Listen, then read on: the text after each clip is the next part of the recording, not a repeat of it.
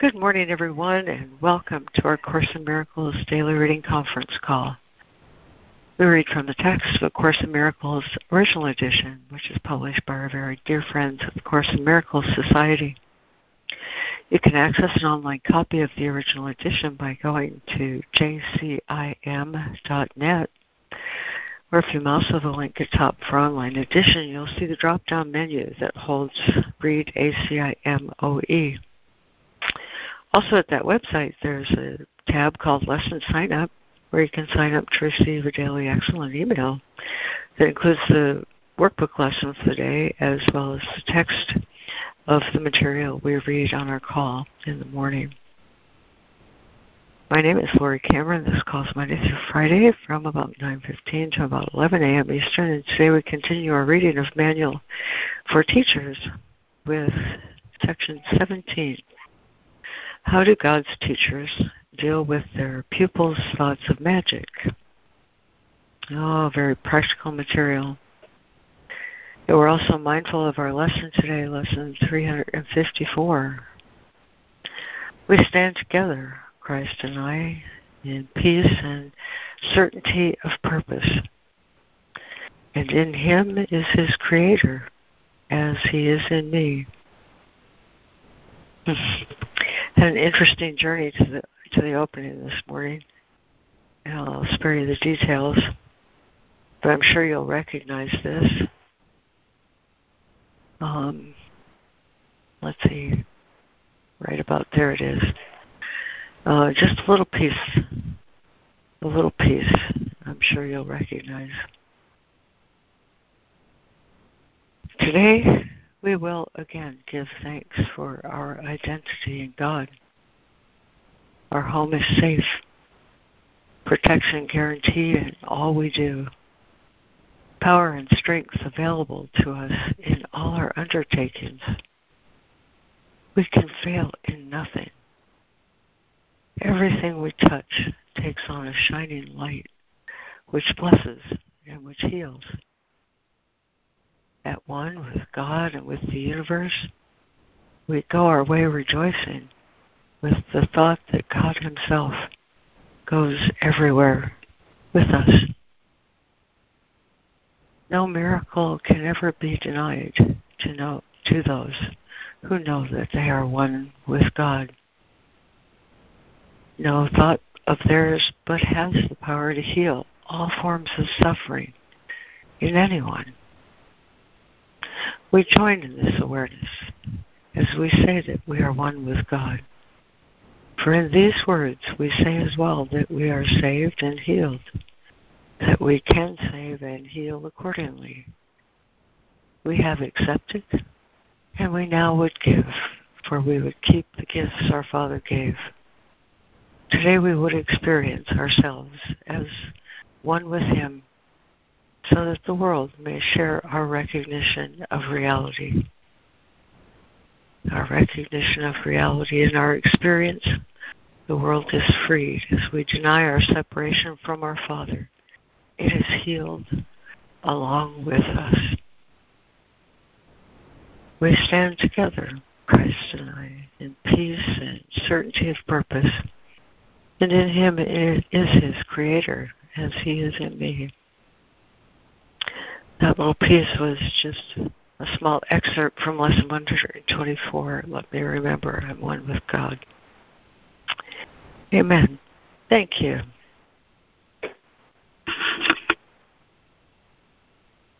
Thank you. Thank you, always. Thank you.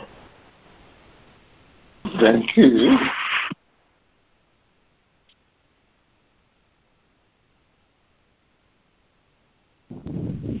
From time to time, it's sweet to remember that every lesson after Lesson 100 is actually a piece of poetry, written precisely so that I could store it in my mind and heart. So, what a great book of poetry as well.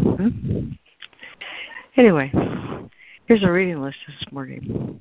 We have Lemoyne, Jennifer, Karen, Robin, Marie, Fran, and Harrison.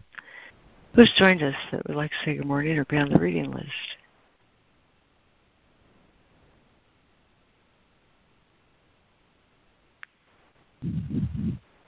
Good morning, Renee here, just listening. Good morning, Renee. So good to see you. Okay, so we're in question 17 in the Manual for Teachers. How do God's teachers deal with their pupils' thoughts of magic? This is a crucial question, both for teacher and pupil. If this issue is mishandled, the teacher has hurt himself and has also attacked his pupil. This strengthens fear and makes the magic seem quite real to both of them. How to deal with magic thus becomes a major lesson for the teacher of God to master. His first responsibility in this is not to attack it. If a magic thought arouses anger in any form, God's teacher can be sure he is strengthening his own belief in sin and has condemned himself. He can be sure as well that he has asked for depression, pain, fear, and disaster to come to him. Let him remember then that it is not this that he would teach, because it is not this that he would learn. Lemoyne.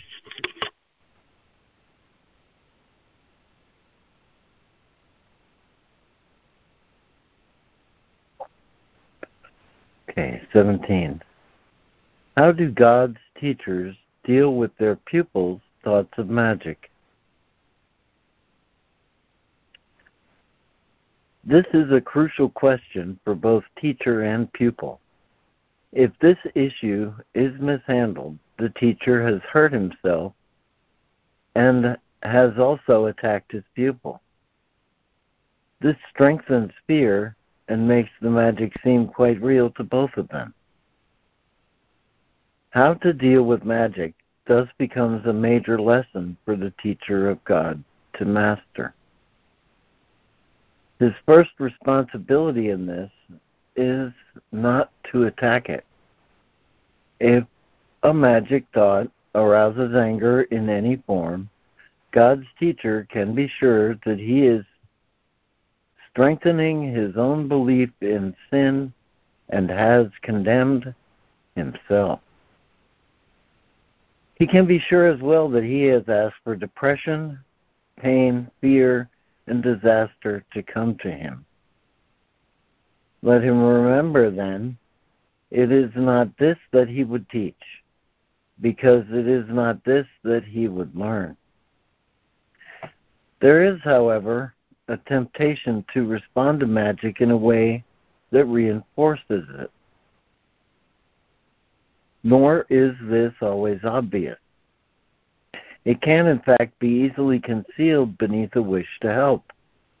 It is this double wish that makes the help of little value and must lead to undesired outcomes. Nor should it be forgotten that the outcome that results will always come to teacher and to pupil. How many times has it been emphasized that you give but to yourself? And where could this be better shown than in the kinds of help the teacher gives to those who need his aid? Here is his gift most clearly given him, for he will give only what he has chosen for himself. And in this gift is his judgment upon the Holy Son of God. Thank you, Lemoyne. And Jennifer. 2. There is, however, a temptation to respond to magic in a way that reinforces it. Nor is this always obvious. It can, in fact, be easily concealed beneath a wish to help. It is this double wish that makes the help of little value and must lead to undesired outcomes. Nor should it be forgotten that the outcome that results will always come to teacher and to pupil. How many times has it been emphasized that you give but to yourself? And where could this be better shown than in the kinds of help the teacher gives to those who need his aid? Here is his gift most clearly given him, for he will give only what he has chosen for himself. And in this gift is his judgment upon the Holy Son of God. 3. It is easiest to let error be corrected where it is most apparent, and errors can be recognized by their results. A lesson truly taught can lead to nothing but release for teacher and pupil who have shared in one intent. Attack can enter only if perception of separate goals has entered, and this must indeed have been the case if the result is anything but joy. The single aim of the teacher turns the divided goal of the pupil into one direction, with the call for help becoming his one appeal. This then is easily responded to with just one answer, and this answer will enter the teacher's mind unfailingly. From there it shines into his pupil's mind, making it one with his.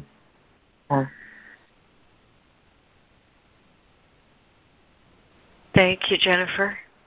Hi, Karen. 3.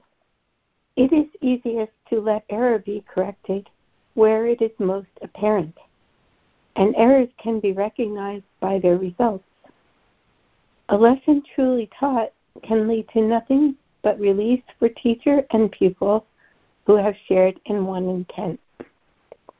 Attack can enter only if perception of separate goals has entered. And this must indeed have been the case if the result is anything but joy. The single aim of the teacher turns the divided goal of the pupil into one direction, with the call for help becoming his one appeal. This then is easily responded to with just one answer, and this answer will enter the teacher's mind unfailingly. From there, it shines into his pupil's mind, making it one with his. 4. Perhaps it will be helpful to remember that no one can be angry at a fact. It is always an interpretation that gives rise to negative emotions, regardless of their seeming justification by what appears as facts. Regardless, too, of the intensity of the anger that is aroused. It may be merely slight irritation, perhaps too mild to be even clearly recognized, or it may also take the form of intense rage, accompanied by thoughts of violence, fantasized or apparently acted out. It does not matter. All of these reactions are the same. They obscure the truth, and this can never be a matter of degree. Either truth is apparent or it is not. It cannot be partially recognized. Who is unaware of truth must look upon illusions.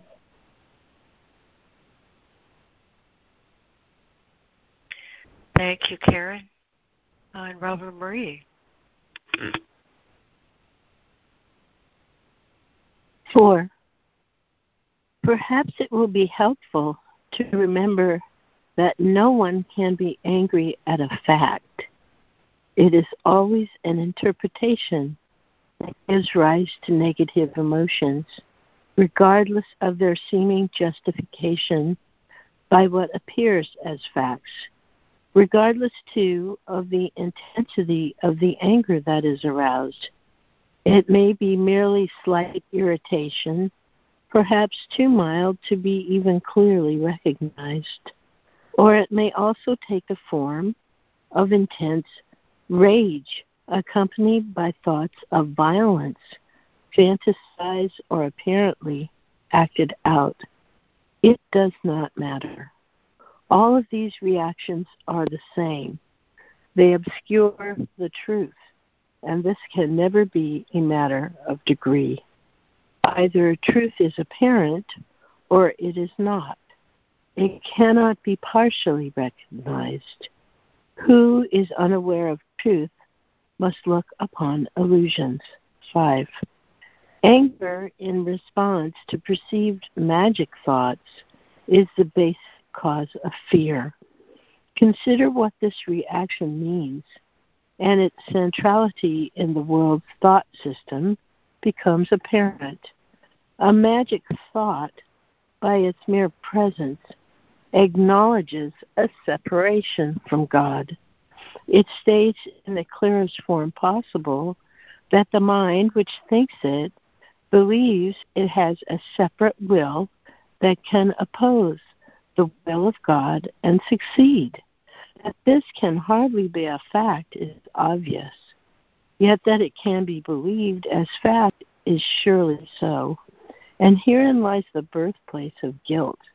Who usurps the place of God and takes it for himself now has a deadly quote-unquote enemy, and he must stand alone in his protection and make himself a shield to keep him safe from fury that can never be abated and vengeance that can never be satisfied.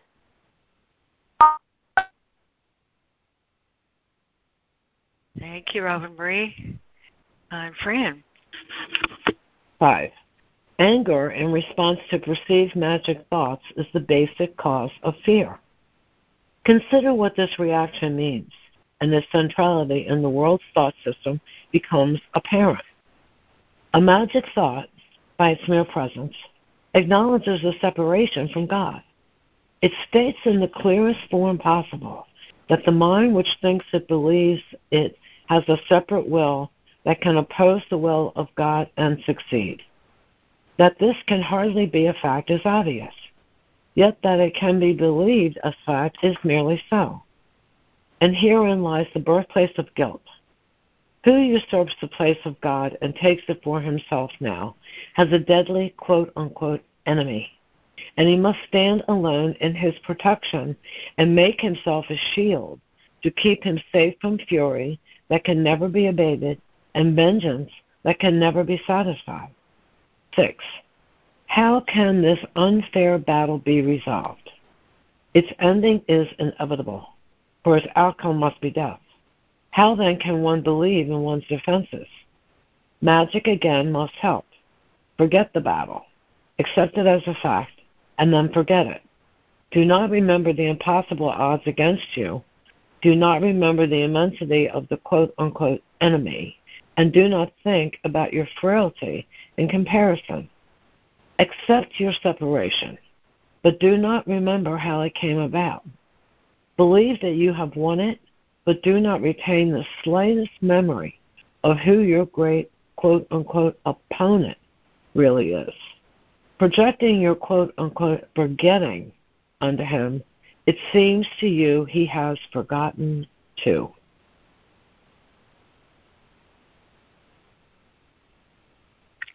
Thank you, Fran. And Harrison.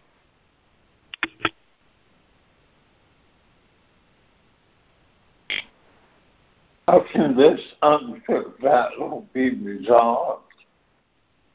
Its ending is inevitable, for its outcome must be death. How then can one believe in one's defenses? Magic again must help. Forget the battle. Accept it as a fact, and then forget it. Do not remember the impossible odds against you. Do not remember the immensity of the quote-unquote enemy, and do not think about your frailty in comparison. Accept your separation. But do not remember how it came about. Believe that you have won it. But do not retain the slightest memory of who, capital W, your great quote-unquote opponent really is. Projecting your quote-unquote forgetting onto capital H-M, it seems to you he has forgotten too. 7. But what will now be your reaction to all magic thoughts? They can but reawaken sleeping guilt, which you have hidden but have not let go. Each one says clearly to your frightened mind, quote, you have usurped the place of God. Think not he has forgotten, close quote. Here we have the fear of God most starkly represented. For in that thought has guilt already raised madness to the throne of God himself. And now there is no hope except to kill. Here is salvation now. An angry father pursues his guilty son. Kill or be killed. But here alone is choice. Beyond this, there is none. For what was done cannot be done without. The stain of blood can never be removed. And anyone who bears the stain on him must meet with death.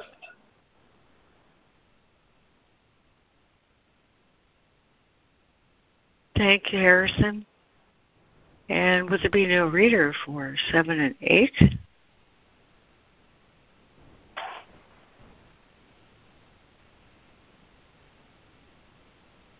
Is there a new reader for paragraph 7 and 8?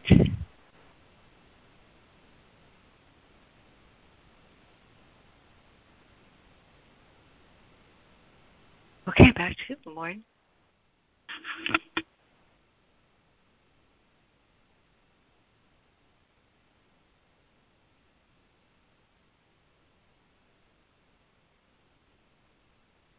Okay. All right, there we go. But what will now be your reaction to all magic thoughts?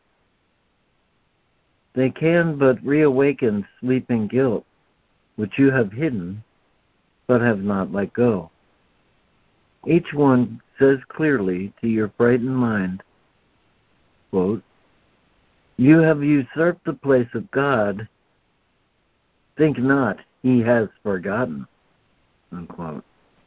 Here we have the fear of God most starkly represented.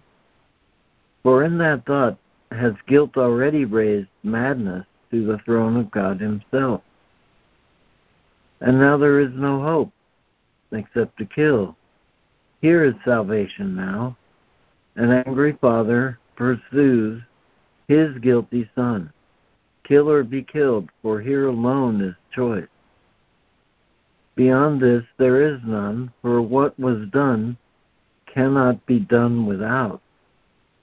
The stain of blood can never be removed, and anyone who bears this stain on him must meet with death. Into this hopeless situation, God sends his teachers. They bring the light of hope from God himself. There is a way in which escape is possible.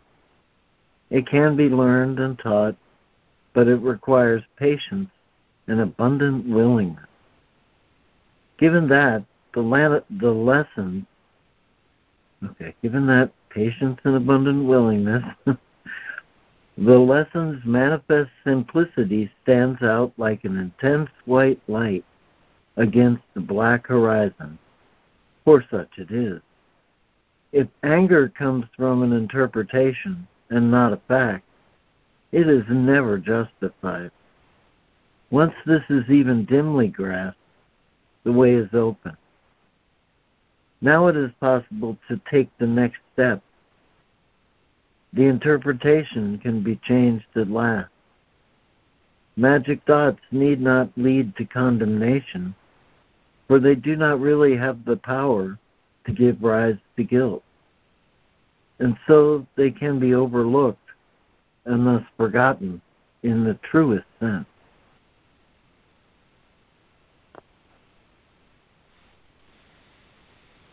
Thank you, Lemoyne. And Jennifer. Into this hopeless situation, God sends his teachers. They bring the light of hope from God himself. There is a way in which escape is possible. It can be learned and taught, but it requires patience and abundant willingness. Given that, the lesson's manifest simplicity stands out like an intense white light against a black horizon. Or no, horizon. For such it is. If anger comes from an interpretation and not a fact, it is never justified. Once this is even dimly grasped, the way is open. Now it is possible to take the next step. The interpretation can be changed at last. Magic thoughts need not lead to condemnation, for they do not really have the power to give rise to guilt, and so they can be overlooked and thus forgotten in the truest sense. 9. Madness but seems terrible. In truth, it has no power to make anything. Like the magic which becomes its servant, it neither attacks nor protects. To see it and to recognize its thought system is to look on nothing. Can nothing give rise to anger? Hardly so. Remember then, teacher of God, that anger recognizes a reality that is not there. Remember then, teacher of God, that anger recognizes a reality that is not there. Yet is the anger certain witness that you do believe in it as a fact? Now is escape impossible until you see you have responded to your own interpretation, which you have projected on an outside world. Let this grim sword be taken from you now. There is no death. The sword does not exist. The fear of God is causeless, but his love is cause of everything beyond all fear, and thus forever real and always true.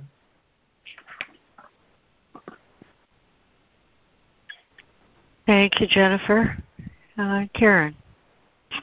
9. Madness but seems terrible. In truth, it has no power to make anything. Like the magic which becomes its servant, it neither attacks nor protects. To see it and to recognize its thought system is to look on nothing. Can nothing give rise to anger? Hardly so. Remember then, teacher of God, that anger recognizes a reality that is not there. Yet is the anger a certain witness that you do believe in it as a fact. Now is escape impossible until you see you have responded to your own interpretation, which you have projected on an outside world. Let this grim sword be taken from you now. There is no death. This sword does not exist. The fear of God is causeless. But his love is cause of everything, beyond all fear, and thus forever real and always true.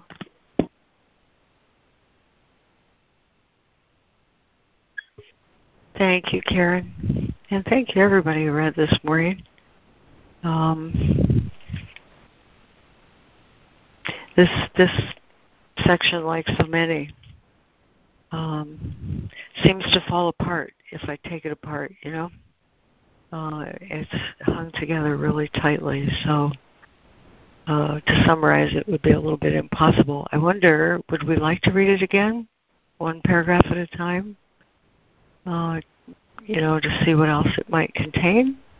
Or would we like to open the floor right now and see what comes up? I like reading it. Yeah, me too. Read it one more time? Yeah. Okay. Yeah. I like this. I like this too for what it teaches me. So, let's see. No one new joined us. Is there anyone who hasn't had a chance to read who'd like to be on the list this time around?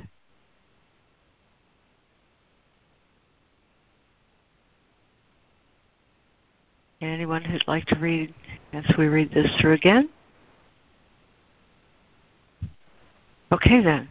We'll just go in the reverse order and see how it works out with these 9 paragraphs. Harrison, if you'd like to read 1. Fran 2. Robin Marie 3. Karen 4. Jennifer 5. Lemoyne 6. I can come in on 7. And then Harrison, you get to read 8. And Fran 9. Okay, does that sound good? Harrison, I thought somebody read after me. I thought somebody read after me. I don't think anybody volunteered. Oh dear, I hope I didn't forget to write someone down. I don't think I did. Okay. Okay. How do God's teachers deal with their pupils' thoughts of magic? This is a crucial question for teacher and pupil. If this issue is mishandled, the teacher has hurt himself and has also attacked his pupil. This strengthens fear and makes the magic seem quite real to both of them. How to deal with magic thus becomes a major lesson for the teacher of God to master. His first responsibility in this is not to attack it. If a magic thought arises anger in any form, God's teacher can be sure that he is strengthening his own belief in sin and has condemned himself. He can be sure as well that he has asked for depression, pain, fear, and disaster to come to him. Let him remember then it is not this that he would teach, because it is not this that he would learn. 2. There is, however, a temptation to respond to magic in a way that reinforces it. Nor is this always obvious. It can, in fact, be easily concealed beneath a wish to help. It is this double wish that makes the help of little value and must lead to undesired outcomes. Nor should it be forgotten that the outcome that results will always come to teacher and to pupil. How many times has it been emphasized that you give but to yourself? And where could this be better known than in the kinds of help the teacher gives to those who need his aid? Here is his gift most clearly given him, for he will give only what he has chosen for himself. And in this gift is his judgment upon the Holy Son of God.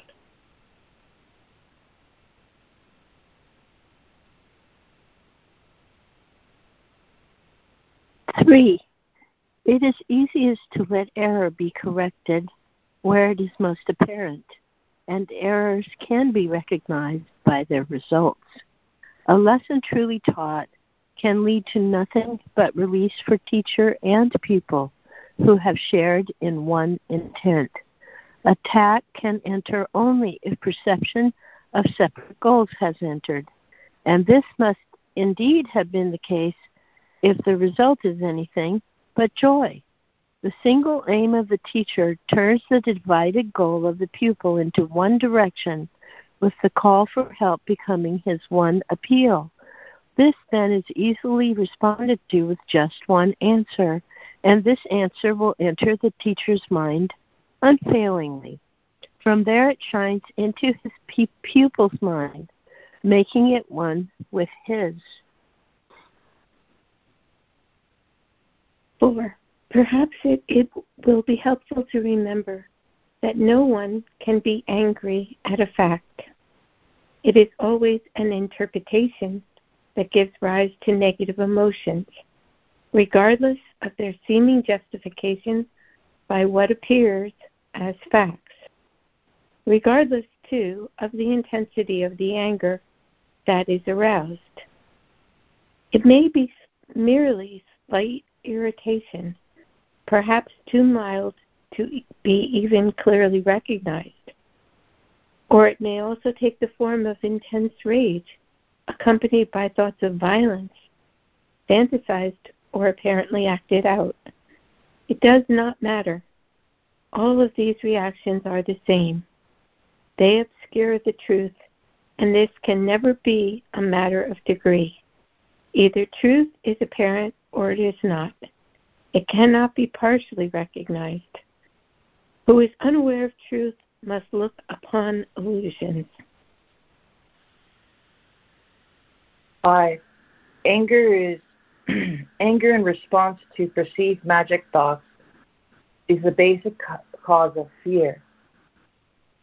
Consider what this reaction means and its centrality in the world's thought system becomes apparent.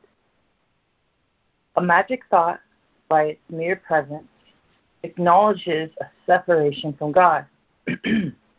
It states in the clearest form possible that the mind which thinks it believes it has a separate will that can oppose the will of God and succeed.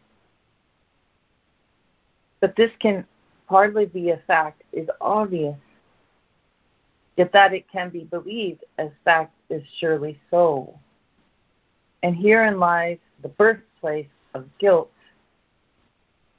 Who usurps the place of God and takes it for himself now has deadly quote-unquote enemy, and he must stand alone in his protection and make himself a shield to keep himself to keep him safe from fury that can never be abated and vengeance that can never be satisfied.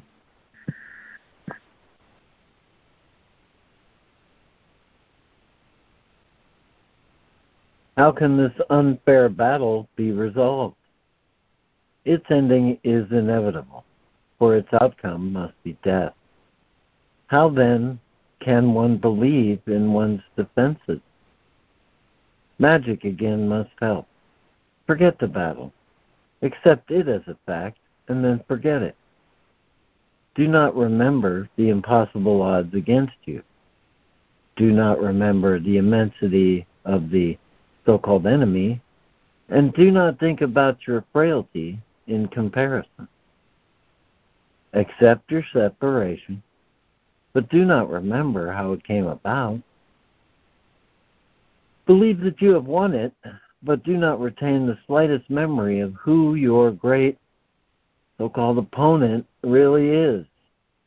Projecting your, quote, forgetting onto him, it seems to you he has forgotten too. Thank you, Lemoyne. Is there anyone who'd like to come in here at this point with paragraph 7? I'm in, Lori. Hi. Judy, go ahead. Thank you. You're welcome. But what will now be your reaction to all magic thoughts? They can but reawaken sleeping guilt, which you have hidden but have not let go. Each one says clearly to your frightened mind, quote, you have usurped the place of God. Think not he has forgotten, unquote. Here we have the fear of God most starkly represented. For in that thought has guilt already raised madness to the throne of God himself. And now there is no hope except to kill.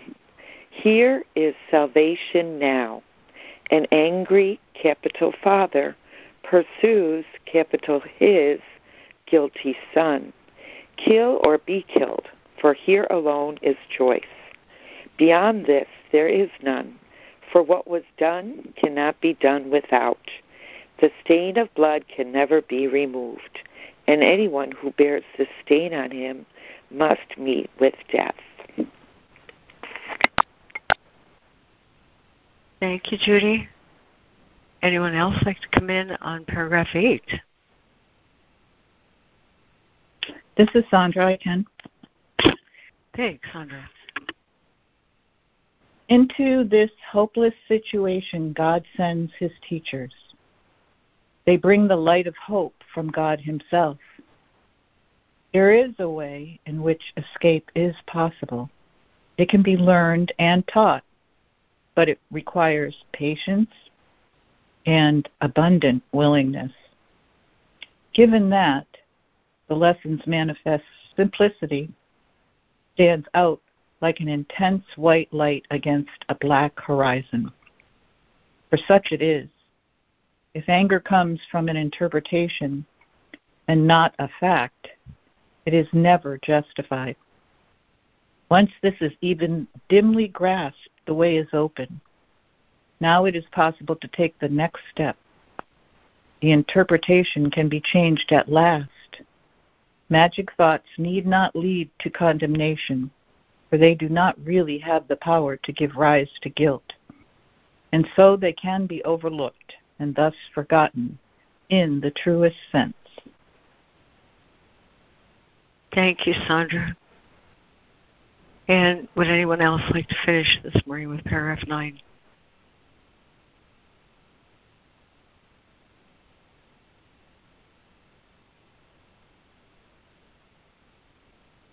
Alrighty then. Madness but seems terrible. In truth, it has no power to make anything. Like the magic which becomes its servant, it neither attacks nor protects. To see it and to recognize its thought system is to look on nothing. Can nothing give rise to anger? Hardly so. Remember then, teacher of God, that anger recognizes a reality that is not there. Yet is the anger a certain witness that you do believe in it as a fact. Now is escape impossible until you see you have responded to your own interpretation, which you have projected on an outside world. Let this grim sword be taken from you now. There is no death. The sword does not exist.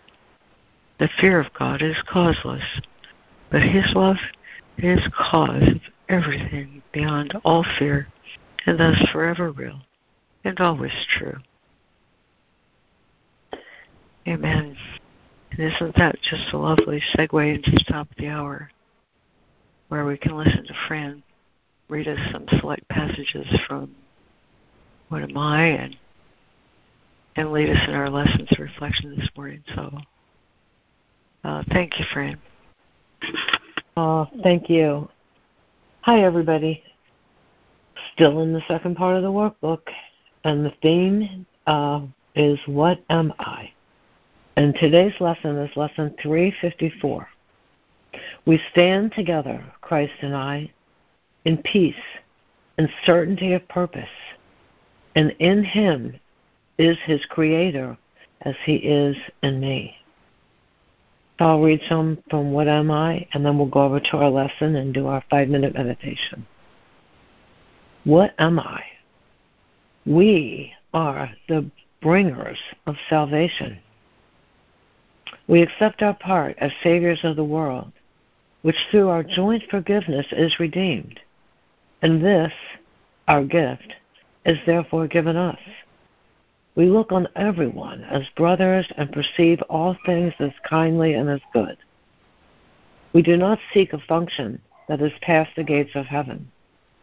Knowledge will return when we have done our part. We are concerned only with giving welcome to the truth. Ours are the eyes through which Christ's vision sees a world redeemed from every thought of sin. Ours are the ears that hear the voice of God proclaim the world as sinless. Ours the minds, which join together as we bless the world. And from the oneness that we have attained, we call to all our brothers, asking them to share our peace and consummate our joy.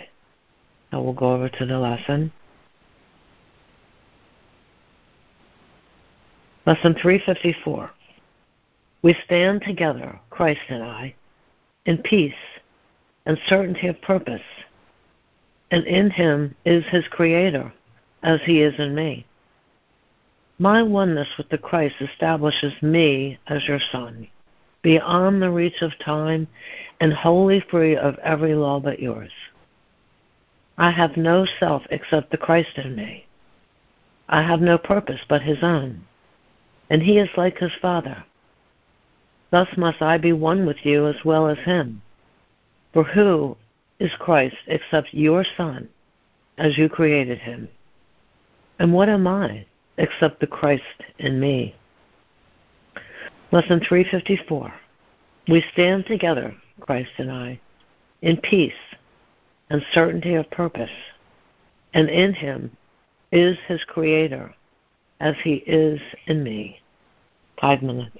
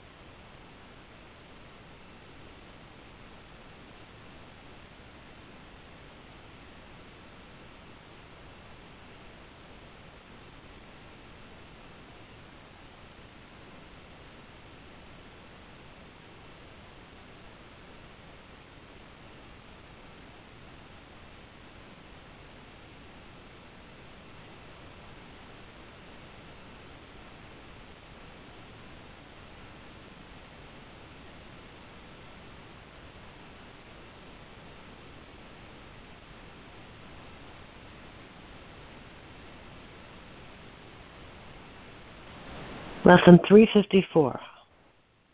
We stand together, Christ and I, in peace and certainty of purpose, and in him is his Creator, as he is in me. Amen. Beautiful. Amen. Thank you, Fran. Thank you so much, Fran. Oh, thanks, guys.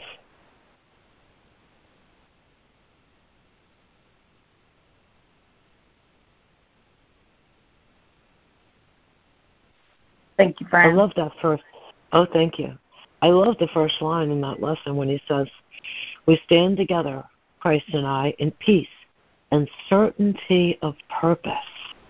God, I remember being a little girl and asking my parents, what are we doing here? I wanted to know what the purpose was then. And we stand in peace and certainty of purpose. I'm complete. And now you know. Yeah. Congratulations, Fran. Yeah. Thank you. Thank you.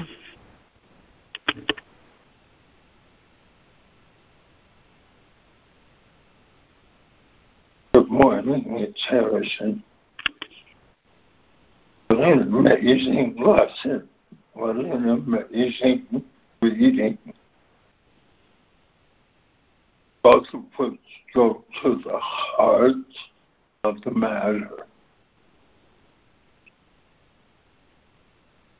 The central question for me is, who am I?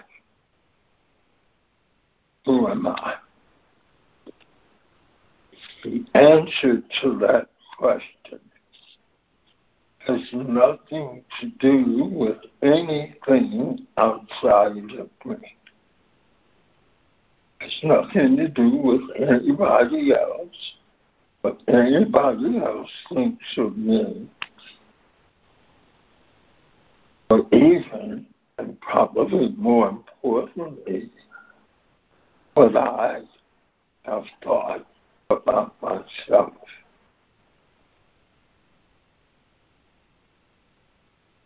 For the most of my life, and I've been around quite a while, I have not really known the answer to this question. Who am I? I've been asking it in so many ways and sort of checking out various definitions of who I am.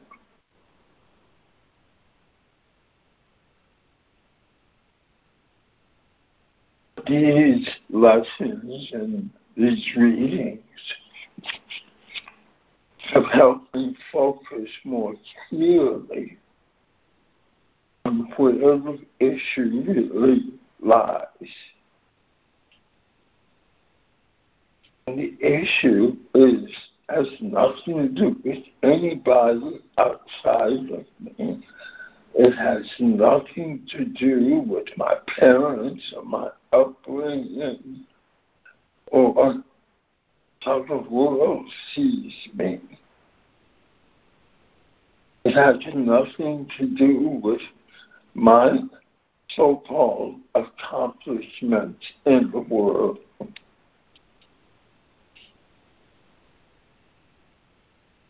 And all of the times I have been told that you have exceeded expectations. Because I have never felt complete. I have never felt that I have really grasped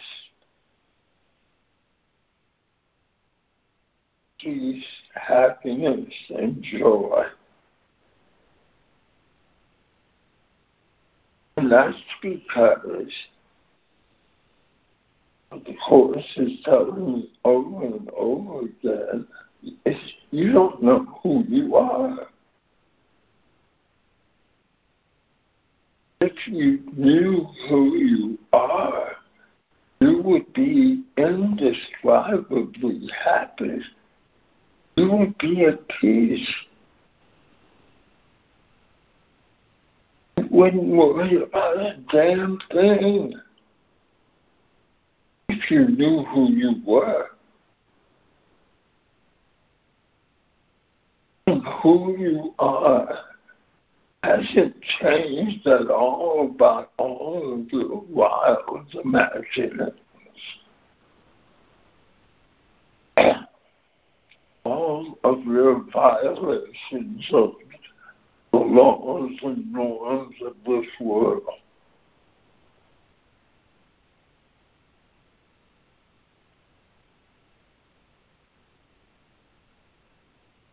We stand together, Christ and I, in peace,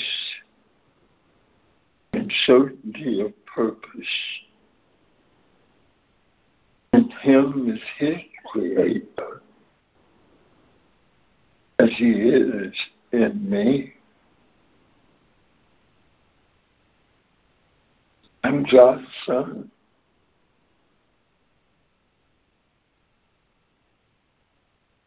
I have no past. My present is being God's Son. I have always been, I will always be God's Son. It doesn't matter what I do as a body. If that's true for me, it's true for every single seeming separate soul.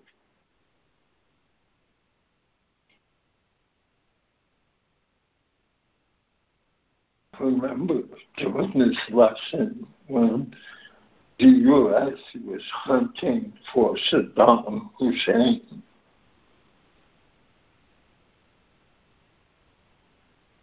and I remember asking myself, where does he fit in this?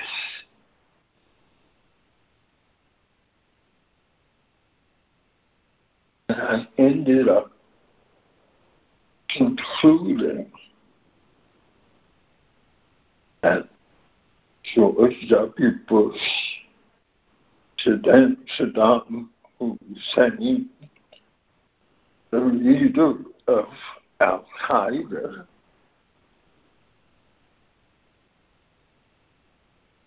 and it was true then, it's true today. Whoever we have designated as quote-unquote the enemy, that's God's Son. No different from me. No different from you.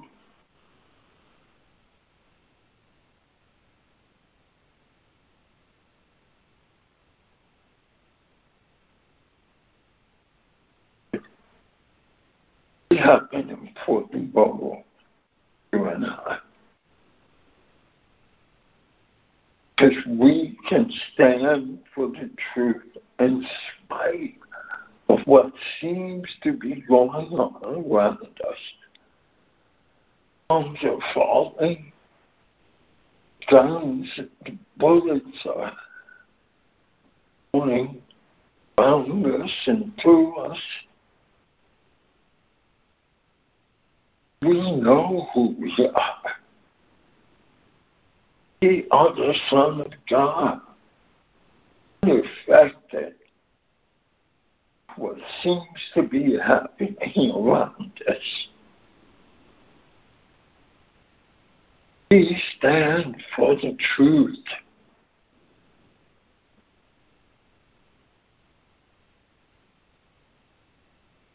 oneness with God establishes us as His Son.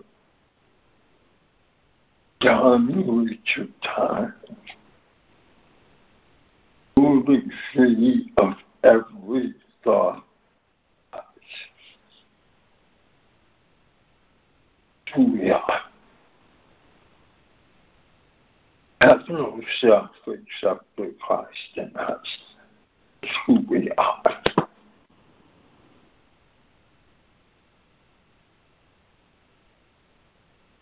The self reflects all of the attributes of God.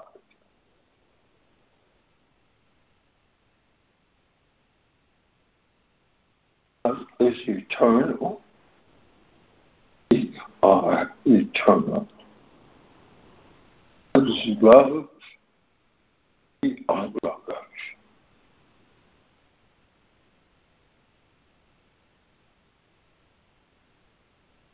Sadness only seems terrible. In truth, it has no power to make anything. But the magic which becomes madness's servant can attack, can protect. See madness and recognize its thought system to look on nothing. Nothing gives rise to anger. Nothing gives rise to fear. Nothing gives rise to hate. No solution. Complete.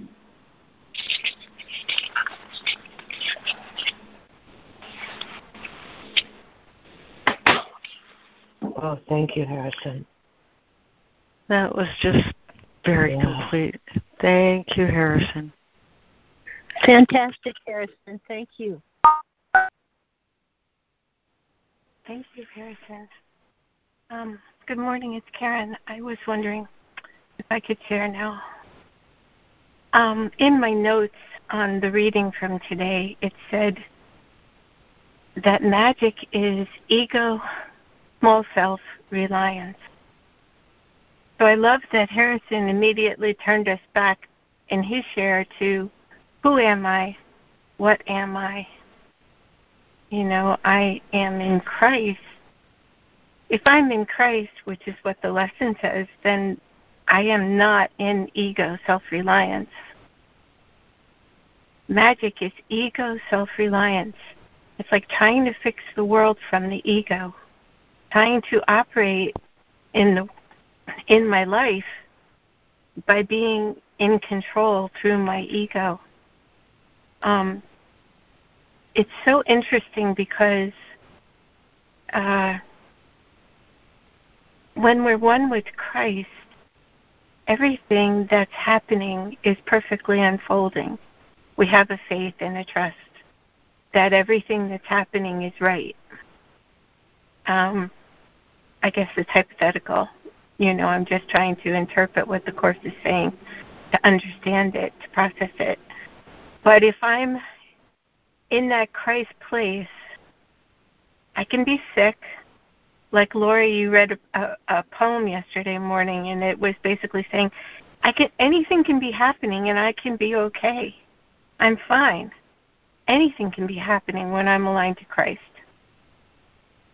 There's no judgment of it. There's no resistance to it.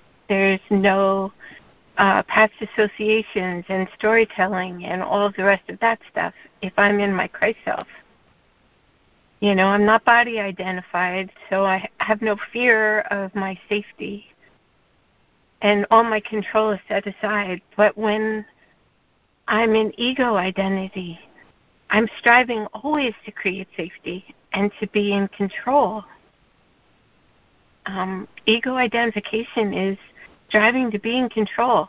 That's the magic that I think and I'm not even sure, but I think that's what the reading kept pointing to. You know, and then the ego doesn't get its way, and then it becomes angry, and then it projects that anger into the world and at God, and it can't remember where it all started from.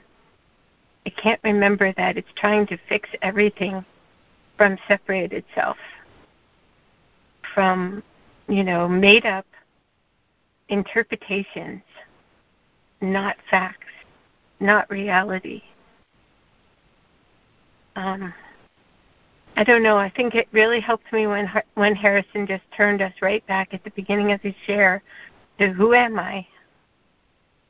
Am I in magic or am I in my Christ self? And I've been sick, as everyone probably knows, because I complain all the time.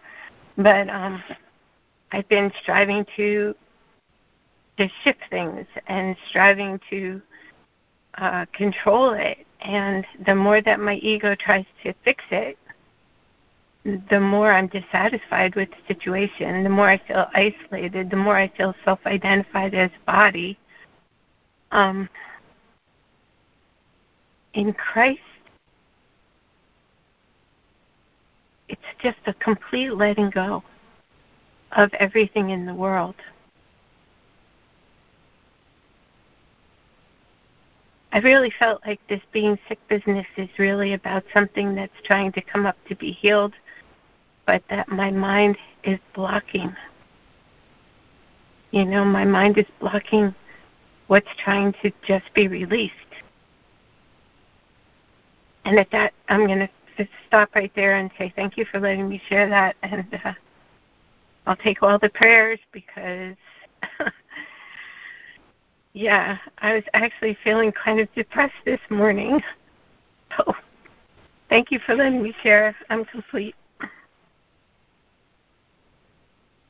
Oh, boy. Thank you, Karen. I wanted to hop in here before I have to get into my work. And I didn't say this yesterday because there was really no place for me to hop in, but I just wanted to say that God hears us whether we are lying down, whether we might be upside down, if we're in an MRI. You know, He is with us, and He is always going to answer us, no matter. So I just wanted to say that because yesterday there was something about praying, you have to be sitting up or something, and I thought, in my head, I was like, no, that's not true. So anyway, thank you for listening, and have a great day. Yeah, thank you, Robert Marie. I'm glad you shared that. Robert Marie. Thank you, Robert Marie.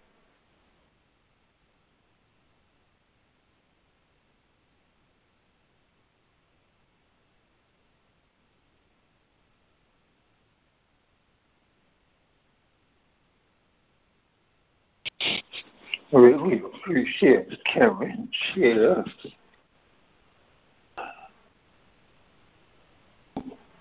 One of the things out of from students certainly on this call is this desire to have our problems go away.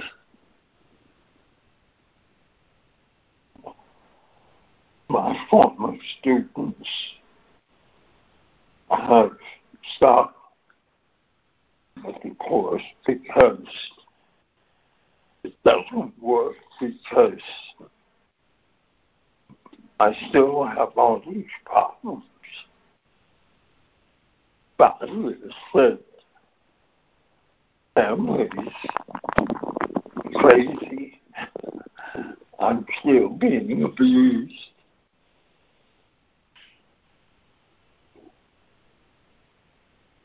You know, the world is changing at all.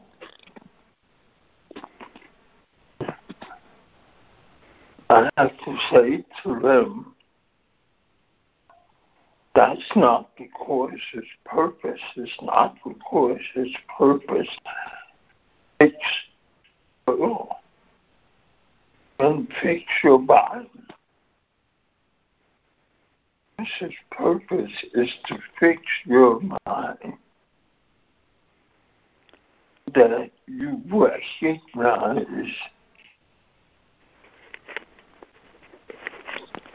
an existence body world. Once able to force ourselves to speak.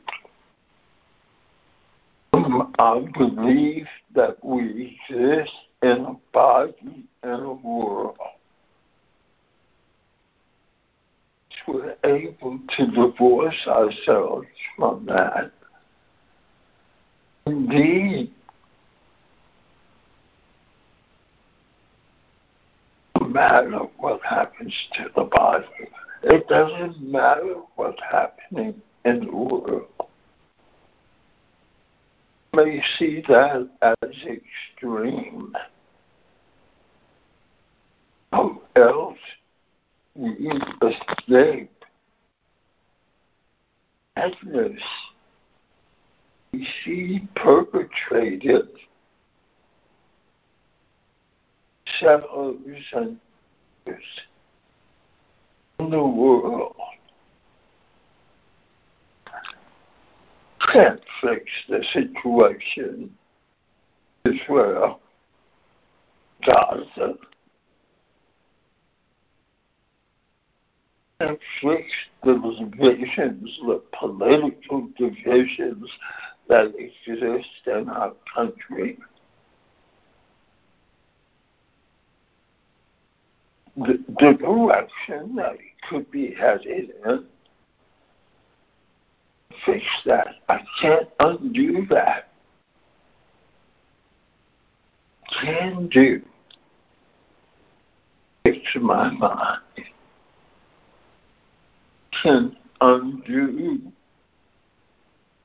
belief in the reality illusion.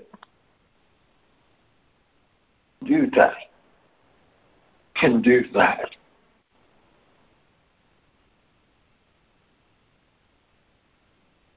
Please.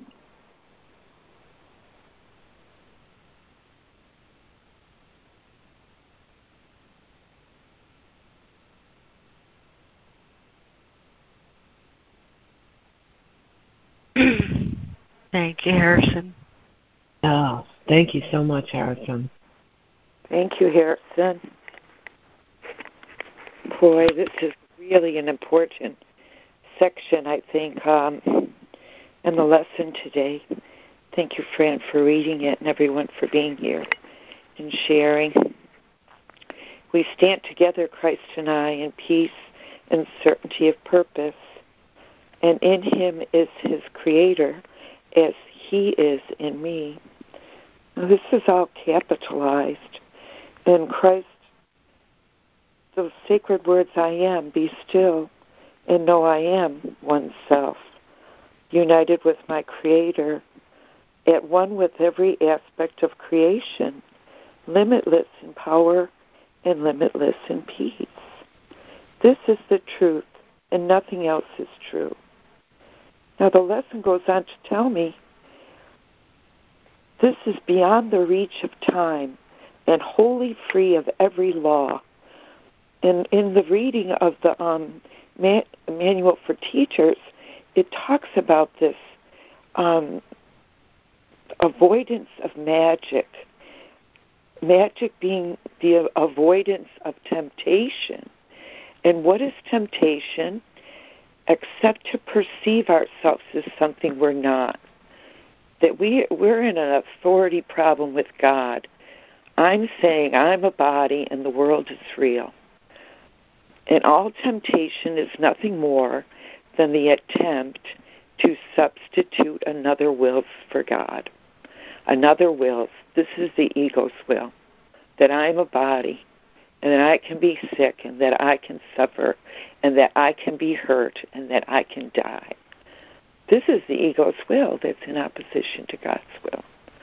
And it's rooted in self-deception. And it says all magic, it's rooted in self-deception, in separation, and in sacrifice. It's all the same error. One error, that I'm a person. And the lesson goes on to say this to me. I have no self except the Christ in me. What is real and true, the truth about me, cannot be threatened, cannot be hurt. And what is unreal does not even exist. I have no self except the Christ in me. There is no separate personal self. This is the illusion, the mistaken my self-appraisal. I'm interpreting Judy as a body and as a personal self.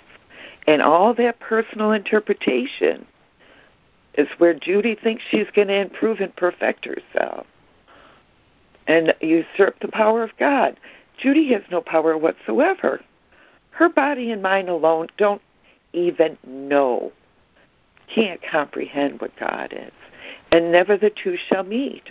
The Course has taught me this unequivocally, that I have to understand that the relative mind of separate thinkers in the world is not reality, capital reality, as God created us. This is something that we've imagined. It's a different kind of reality, and believing it's true. So all magic is recognized as merely nothing. That's when we're really starting to get this. That Judy has a body, bodies get sick, that's just a fact. I've recognized that because I was so angry at my body. I was hating my body. I was hating the fact that I was in pain. Daily, constantly. Angry, hating the pain, wanting it to go away. And then I read something by Master Eckhart, who said, when your volition, when your will is such as before you were born into the body, then you know your will is the same as God's. Because anything that's happening in this dream is God's will. And whether you think it's good or bad, right or wrong, all that judgment of it has to go. Because it's not about your personal will, Jude. It's not about your personal interpretation of it. So if God wills I be sick, this is part of it. If God wills that I struggle and I seek to find Him, that's God's will too. Everything is God's will. Everything that's happening is God's will. And I'm looking at it more and more closely every day. Who is the seeker that's seeking God? It's God seeking God. And whether or not, God reveals Himself to Himself in me is God's choice. Judy seeking God is meaningless, is useless to me. It's just, and it says this in this, how should the teacher of God spend his day? Talking about no substitute for the will of God. And simple statement is to this fact that the teacher of God devotes his day. And I can't, if I accept that, I cannot be deceived. I'm safe from all deception because God is with me. And He will not deceive me if I ask Him. And when I go to the Holy Spirit and ask Him, I have to ask for help in this. Because every time my peace is disturbed and I go to God and I say, help me, help me, help me. I don't want to be in pain. And there is the meeting of the oneness where the pain is forgotten. Because there is no thought of pain there. This wish, the wish, Judy's wish to help herself, this double wish, it's of little value because Judy's desiring an outcome. It's Judy's will that she not be sick. It's Judy's will she not be in pain. And personal will and personal interpretation doesn't really come into that. I truly trust that God doesn't want me to suffer. But Judy's desiring, Judy's wanting outcomes, expectations, that God is my servant. I'm not God's servant. God's my servant. I'm saying Judy's will be done here. And, forget the battle. I just love this. This is an unfair battle. How can it be resolved? I'm at battle with what is. Facts are facts. Judy's got an old body. It's gonna die. But facts are facts. We can't deny the facts. And to be angry about it is only Judy's interpretation of it. This should not be. I don't like this. It says forget the battle, accept it as a fact, then forget it. And do not think about your frailty in comparison. Or project my forgetting onto him. And then whine and say, oh God, you've forgotten me, you've abandoned me. Because this is what Judy does. Judy feels sorry for herself. And that's the worst soul sickness for Judy. I've spent years feeling sorry for myself on the pity pot. Oh, woe is me. Oh, woe is me. Used to drive me to drink. I'm telling you, I struggled with that. It was a long, hard battle. And when he says, forget the battle, I'm reminded of this transcendental awareness of Christ consciousness, that I can forget Judy. Forget the battle. Forget Judy. Just forget it. Forget so I can remember better that I am the Christ. I am as he created me. I'm perfectly at peace and happy and full of joy. If I so decide, if I choose for heaven today, if I choose to be aware of the totality of my reality and look all around me and stop looking at the peephole backwards at Judy in a body and feeling sorry for herself. And look at the whole of God's creation and see if I can't forget Judy for just a moment. I'm still with you all in my heart, my whole heart, mind, and soul, because I know what it feels like to be in pain. And I think we should all help each other to transcend this.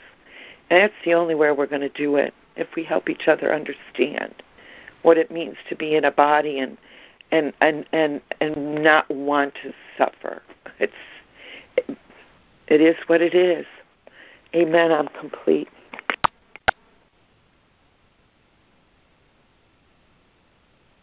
Thank you, Judy. Yeah, thank you, Judy. Judy. Ain't no Judy.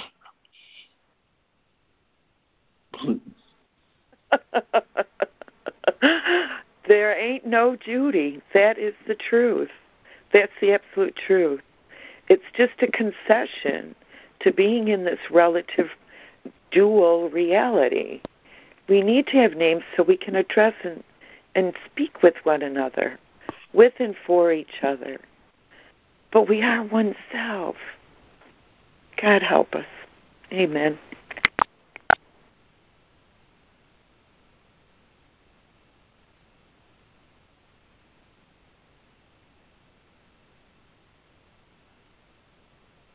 Well, hi, everybody. This is Lori. And a couple of things I noticed about this reading today. First of all, let me say, we stand together, Christ and I, in peace and certainty of purpose. Certainty of purpose. And in him as his creator, as he is in me. Purpose is everything. Let me not forget my function. My happiness and my function are the same. How many lessons do we have about function? and purpose is the function of God's teachers to be aware of dreaming. He watches the dream figures come and go, shift and change, but never forgetting that unity alone is not a thing of dreams. Now, if I were, let's say I was taking care of somebody and they were sick. Would I go up to this sick person and say, "You're not really sick, you just think you are. There's something wrong with your mind"? And would that be helpful? Or rather, would I recognize that unity alone is not a thing of dreams, and I have a purpose, a function I would fulfill, and that is to extend the love of God and peace and unity? Well, of course, the latter. Of course, we don't study and get this far in the work, but that we recognize that, of course. But let's say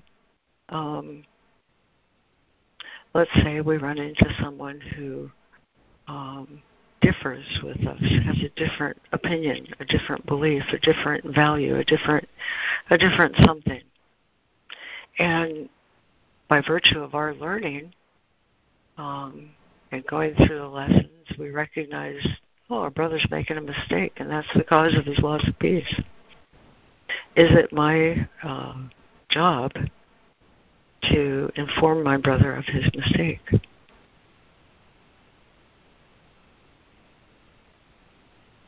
That's what we're being asked in this section. And that's what he means by the double wish. The double wish can really confuse things. Double wish to help. Let's say I see my brother's error of thinking, and I wish to help. Is it my job to correct my brother's error of thinking? Well, this reading tells me that if I take on that job, I'll experience some consequences.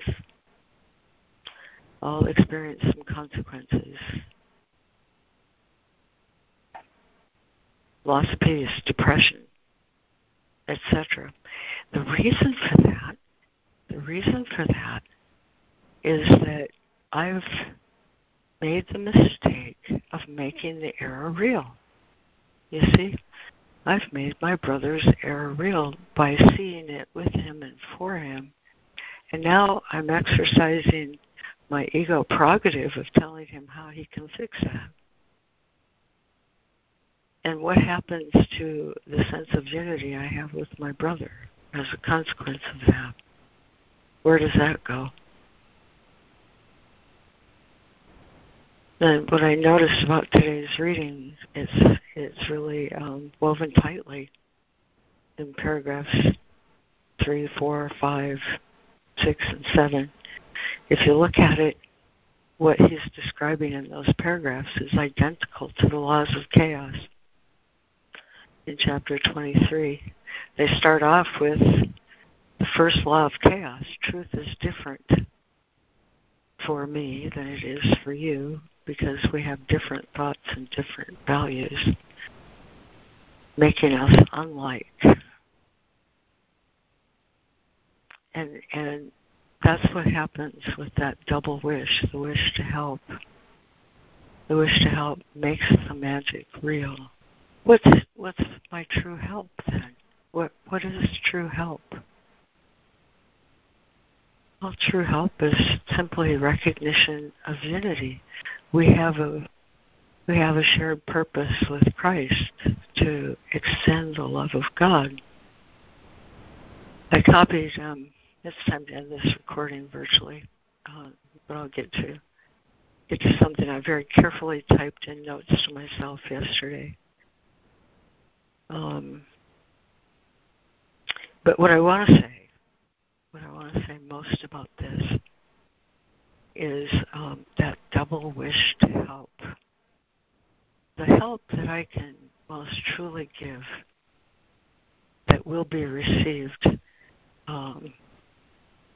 is what he calls, by grace I've been released, by grace I will release. Whatever my brother is experiencing is perfect for his soul's path. And for me to interject myself into that path requires first that I recognize I make a problem real. If I skip the problem, if I skip that step of making the problem real, I'll hold my brother's hand and recognize that I love him and he loves me. That's just how it is when you accept atonement for yourself. You know, he says pretty soon will come on atonement and healing. How are atonement and healing related? They're identical. And further, he says, having accepted atonement for himself, he has also accepted it for his brother. The nature of atonement is that it's absolutely and utterly inclusive, and no one's excluded, regardless of anything that appears in the field to be real to me. And if I skip the part about making error real, I won't have any problems, and my brother will know of the love of God. It says right there in that third paragraph, if I avoid making the problem real, the Holy Spirit will give me a thought. The Holy Spirit will give me a word. The Holy Spirit will give me an action. The Holy Spirit will give me what I need to fill the missing puzzle piece, you know, that caused my brother to feel alienated from God or have a sick mind, whatever the case may be, you know. This section is really, really, really valuable because it shows me how to respond to a trigger. I go through life. I will be triggered. And that's my brother's gift to me. You know, anytime I become aware of something I would call a problem, it's something in my own psyche. It's something in my own mind. It's something that I will be free of when I release it. My brother does me a great favor in that regard. And when it happens, it doesn't feel good because I'm experiencing error as real. That's why it doesn't feel good. That's why there's that disturbance of peace. You'll recognize it right away. It's not joy and peace. Something's come up that you want to release. I think I see it in my brother, but it's something in my own subconscious that I'd like to release. And that's why the avoidance of the laws of chaos requires me to participate in life. You know, you talked about levels of teaching. What is the only thing I can teach ever but what I am and what you are to me? Problems come up in what you are to me in the sense of triggers. And when I can recognize what you are to me is truthfully myself, my very own self, then I can be grateful that because you're in my life, because we have a relationship which is trying to learn the truth, because we have one teacher who teaches us the truth, you've done me a great, great, great service. You said early in this word, the only gift I want from you. This is our Savior saying, the only gift I want from you is gratitude for your brother. And I'll take that. I'll take that to the Holy One.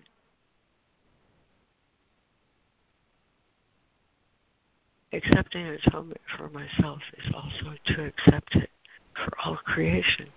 God didn't create separate things, you know. He created this marvelous extension of love that is himself. And my brother is my gift to recognize this self we share. Can't do it all alone. The The problem of alone, the idea of alone, is the nature of the whole problem. And so with that, I think I'm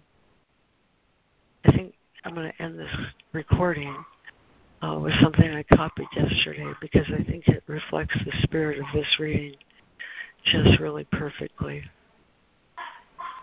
Nope, that's not the one. I have it here. There it is. Loving another person is seeing that person truly and appreciating him for what he actually is. His ordinariness, his failures, and his magnificence. If one can ever cut through the fog of projections in which one lives so much of his life and can look truly at another person, that person in his down-to-earth individuality is a magnificent creature. The trouble is that there are so many people and we are so blinded by our own projections we rarely see another clearly in all his depth and nobility. Loving is not illusory. It is not seeing the other person in a particular role or image we've designed for him. Loving is valuing another for his personal, unique, in the context of an ordinary world. Loving is valuing another for his personal uniqueness within the context of an ordinary world. That is durable. It stands up. It is real. Because, as we're told, unity alone is not a thing of dreams. So I've learned to be grateful for this section while it tangles up in the middle, exactly like the laws of chaos do. It also points me clearly in how to avoid it, and if I found myself in the middle of it, how to escape. So thank you, everyone. Thank you for sharing this journey that we know we can't go alone. I'll end the recording, and we probably stay on for a while, huh?